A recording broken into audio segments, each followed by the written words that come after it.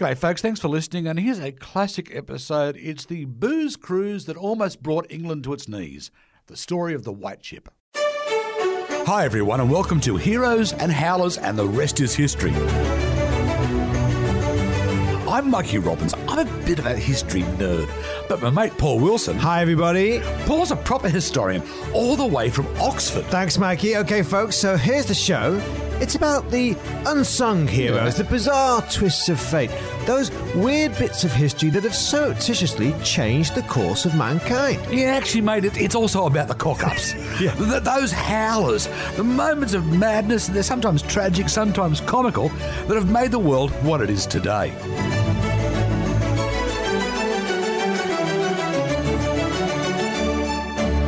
Okay, folks, today's episode. Now, of course, we've concentrated on quite a few heroes and howlers already this season, but I'm glad to say we're going back to a good old-fashioned cock-up, a 12th century maritime disaster. A disaster that changed the course of history, a sinking equal to the Titanic, and a name, the White Ship, that we think should be up there with the Mayflower and the Endeavour. But Mikey, like almost every other English Channel ferry crossing before or since, this incident also involved more than its fair share of alcohol. Paulie, we're talking about the booze cruise that plunged England and Northern Europe literally into anarchy. That's right. We're talking about the Normans, of course, William the Conqueror, but we're also talking about his three sons and his grandson, William Atheling, or Edlin, depending on how you pronounce it. See, one of the things we tend to forget is that when William conquers England in 1066, it's not all smooth sailing. There were a lot of rebellions. That's right, Mikey. It's called Conquest, the Norman Conquest, for a reason. And those rebellions, peaking in 1069, of course, with the harrying of the north. So, yeah, that's why the Normans had to build all those castles, isn't it? Yeah, in fact, which is very expensive. Of course, the most famous one is the White Tower, which we now know as the Tower of London. That's right, but I think I've read somewhere crazy, there's something like 500 castles they built in those first 20, 30 years. Much to the chagrin of the local populace. That's right, Mikey, because we've got to remember, these Normans, they're originally, Vikings, coming out with Rollo, who is the first count of Normandy, with his capital in Rouen, wasn't it? But the thing is, once they've got onto the continent, they've seen their rivals, people like the Counts of Anjou, they've seen their castles, and they've swapped the old Viking longships for these new formidable fortresses with their keeps. They've swapped their battle axes for the armoured horses. You have to remember, the old Viking way of using horses was to ride the horse to the battle and then get off and fight on foot. In fact, that whole difference is one of the major factors of the Battle of Hastings. That's right, Maggie. Yeah, the horses now really have become a war machine, haven't they? But that doesn't, as you said, that doesn't really stop the troubles for the Normans, because although their horses are superior, they've still got a lot of enemies. Mate, they've got trouble in Scotland, they've got trouble in Wales, and they've got trouble back in Normandy. You have to remember that William spends the vast majority of his time back in Normandy, only heading back to England in crises. Crises like the 1075 rebellion by Roger, the Earl of Hereford, and Ralph, the Earl of Norfolk. I just love the idea of the Roger and Ralph rebellion, mate. That's right. And of course, you've got the Danes as well. They're still the original Vikings. They're still coming in from the north. And if William doesn't have enough troubles externally, he's also got family problems.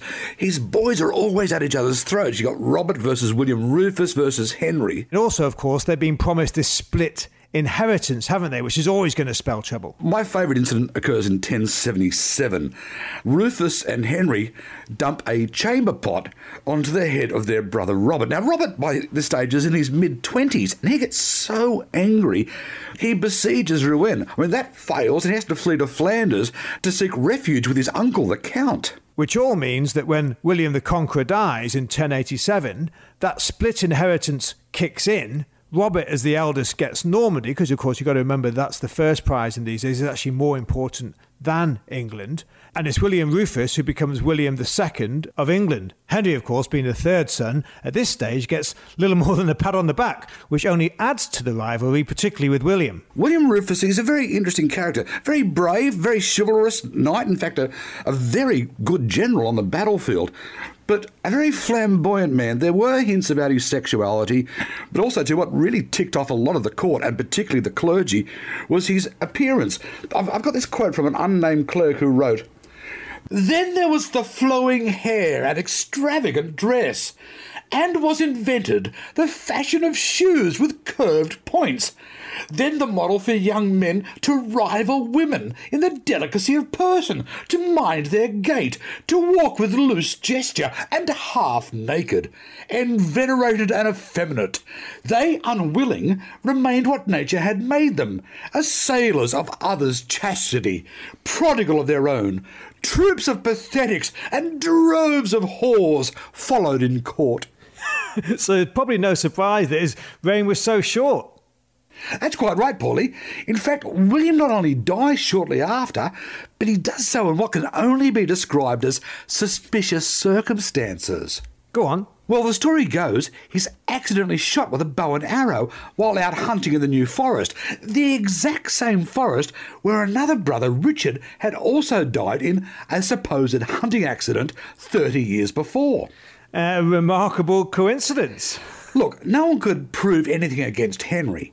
But if I told you the Baron who accidentally fired the fatal arrow was Walter Tyrrell, one of the finest archers at court, and that straight after the event this champion marksman skips England never to return. Okay, I get the picture. So Henry I, he comes to the throne. So what we're talking now? We're talking 1100? Yeah, exactly, mate. August the 5th, 1100. And here's the thing. People had written Henry off as a bit of a dullard, but he turns out to be a pretty effective ruler.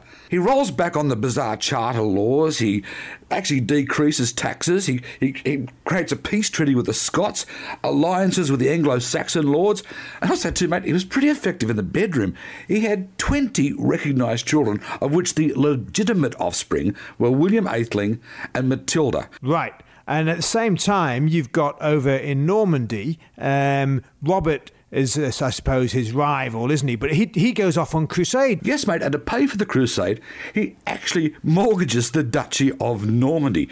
As you can imagine, this ends up in complete turmoil. In fact, when he gets back from Crusades in 1106, Henry captures Robert and holds him prisoner until Robert dies. But look, by this stage, Henry's got bigger fish to fry.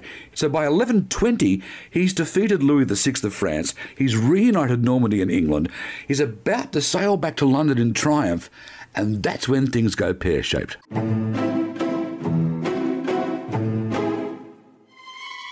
All right, folks, so we're in the 12th century. It's 1120. Henry I is now the King of England. He's also united Normandy under his realm. He's sailing back in high spirits with his son, William. Yes, mate, when you say high spirits, by the time they get to the French port of Barfleur, William and his entourage are completely smashed.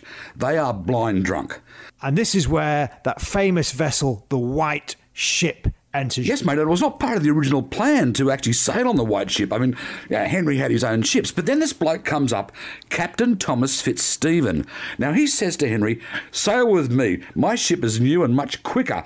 And he also goes, my father knew your father, because apparently his father had been captain on the Mora, which was William the Conqueror's flagship in 1066. Right. But Henry says no thanks. Yes, he does, but William and his drunken buffheads take a look at the brand new ship and go, oh, we'd like a ride on that. And mate, it was a brand new clinker-built ship. The Ferrari of its time. Now, we know what happens next because there is an eyewitness account from the English warrior Burrold the Butcher. Now, I should point out too that he gets his nickname not from his achievements on the battlefield, but actually his day job is just being a butcher. All right, okay. So William and the drunkards, they're all getting on the White Ship, but there's quite a few of the important people on there with him. Oh, mate, he's got his half-brother Richard, he's got his half-sister Margaret Perchet. There are knights, countesses and princesses. In fact, there's about 300 people in total getting on the White Ship, and these 300 are the creme de la creme of the English court. And, mate, they keep partying once they're on board. In fact, a bunch of monks offer to bless the ship. Now, this is a Norman tradition. Now, you know the Normans, they're seafaring stock. But they're very superstitious, and also, too, they can't swim. I mean, what's it you once told me about Vikings and swimming? That's right, Maggie. Yeah, Vikings deliberately didn't learn to swim, did they? Because they thought that if they did ever go overboard, they wanted to drown quickly rather than, float around in the icy North Sea and suffer that way. So the monks turn up to bless the ship. Well, William and his drunken mates, they're partying hard. They chase the monks off. Now, this is not a good omen. By this stage, they've got the crew involved. Everyone's drunk. In fact, the helmsman slips off the ship. So by the time they finally shove off, it's midnight. And of course, the idea is from William, they want to catch up with his father's boat. So he's shouting at them, row harder, go faster. Because, of course, they've got to row out of the port before they can set sail.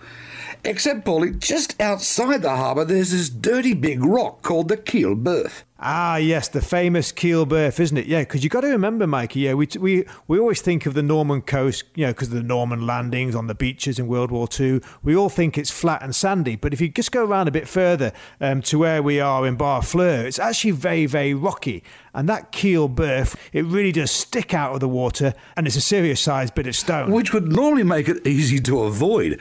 But, mate, it's the middle of night and everyone's drunk.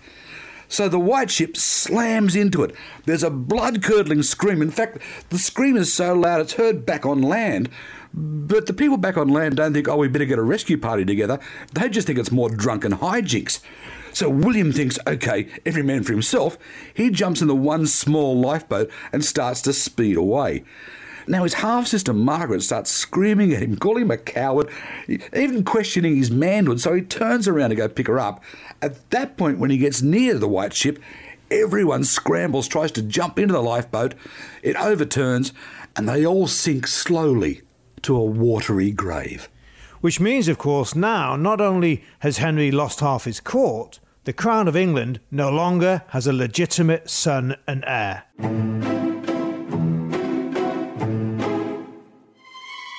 OK, folks, so as we promised, today is about a cock-up, the cock-up of the White Ship on November the 25th, 1120. And of course, that, Mikey, that's going to have some massive repercussions. Yeah, particularly when Henry I dies in 1135, we have a little thing known as the Anarchy. OK, so the Anarchy is basically England descending into chaos and civil war. So what is it? On one side, you've got the daughter, Matilda, haven't you? And then on the other side... You've got the nephew, Stephen Blois.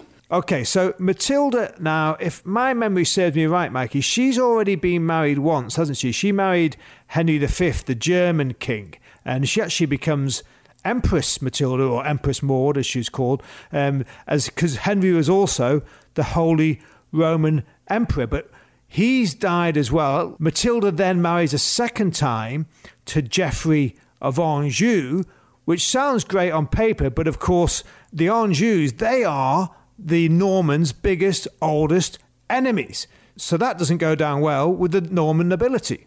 And of course, Stephen Blois is the son of Adela, the daughter of William the Conqueror. And wasn't he almost on the White Ship as well, Mikey? In fact, isn't it that contemporary historian Odoric Vitalis tells us the only reason why Stephen didn't get on the White Ship that night was because he had to jump off the boat with diarrhea? Well, if you've got to be saved, mate, you've got to be saved by something. And we've also got to throw into the mix William Clito, who was Robert's son. Well, yes, Mikey, because he's trying to stake a claim as well. Yes, but Stephen's got the throne. Matilda challenges. The English barons rebel. The Welsh get stroppy, and just for fun, the Scots decide to invade. Yeah, and then Matilda, she comes in big force, doesn't she, in 1139. She gets together with her half-brother, Robert of Gloucester, isn't it? Yes, mate, this is an episode that is not short on half-brothers or sisters. Right, so Matilda, she's in the southwest, is that right? And she's like the sort of Thames Valley side? Yes, but Stephen's got southeast England and he's got London. Now, there's a siege and a war of attrition. It lasts for 2 years. Stephen is captured at the Battle of Lincoln. Matilda is declared queen, but she has to retreat because on a march into London, the crowds turn pretty ugly against her. Right, so the anarchy continues. Yes, mate. The northern barons rebel. There's no upper hand. In 1148, Matilda flees back to Normandy, leaving her child Henry to battle on against Stephen. Ah, right. So that's Henry, her son from Geoffrey. So that's Henry who becomes Henry Plantagenet. And he now challenges Stephen, who by the way, is married, and his wife's also called Matilda, and they've got a son and heir. Another Matilda, and their son and heir is called Eustace. Now, by this stage, the English church and the barons have had enough. In 1153, Henry, that is the son of Matilda, lays siege to Wallingford. Stephen signs a truce. Now, he's going to recognise Henry as his heir. Actually, Eustace dies the same year, which is pretty handy. Remarkably handy, actually, Mikey. And funnily enough, there's quite a few question marks about just how Eustace did die, because of course he would have been a massive rival to the young Henry had he stuck around. But the good news is that in 1154, when Stephen finally dies, Henry is recognised by all. He does become Henry II. The Plantagenets are born, and England is ready for prosperity. But what about Matilda, Mikey? Well, that's the thing, Paulie. Matilda does nothing. She stays in Normandy.